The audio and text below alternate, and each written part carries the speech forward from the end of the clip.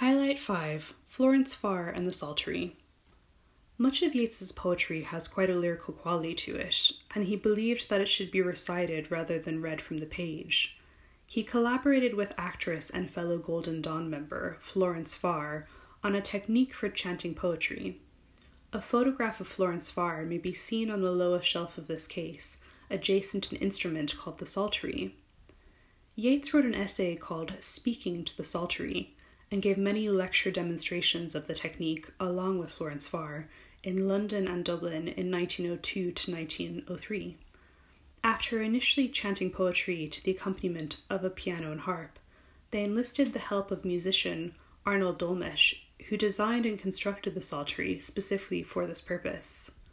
The Psaltery has 26 alternating strings of fine steel and twisted brass arranged an octave apart so that it can be played with one finger.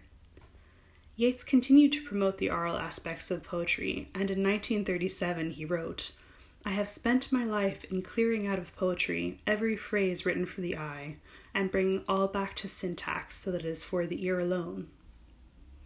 Follow the directional arrows to the next audio tour highlight, which will be around the corner on the left-hand side.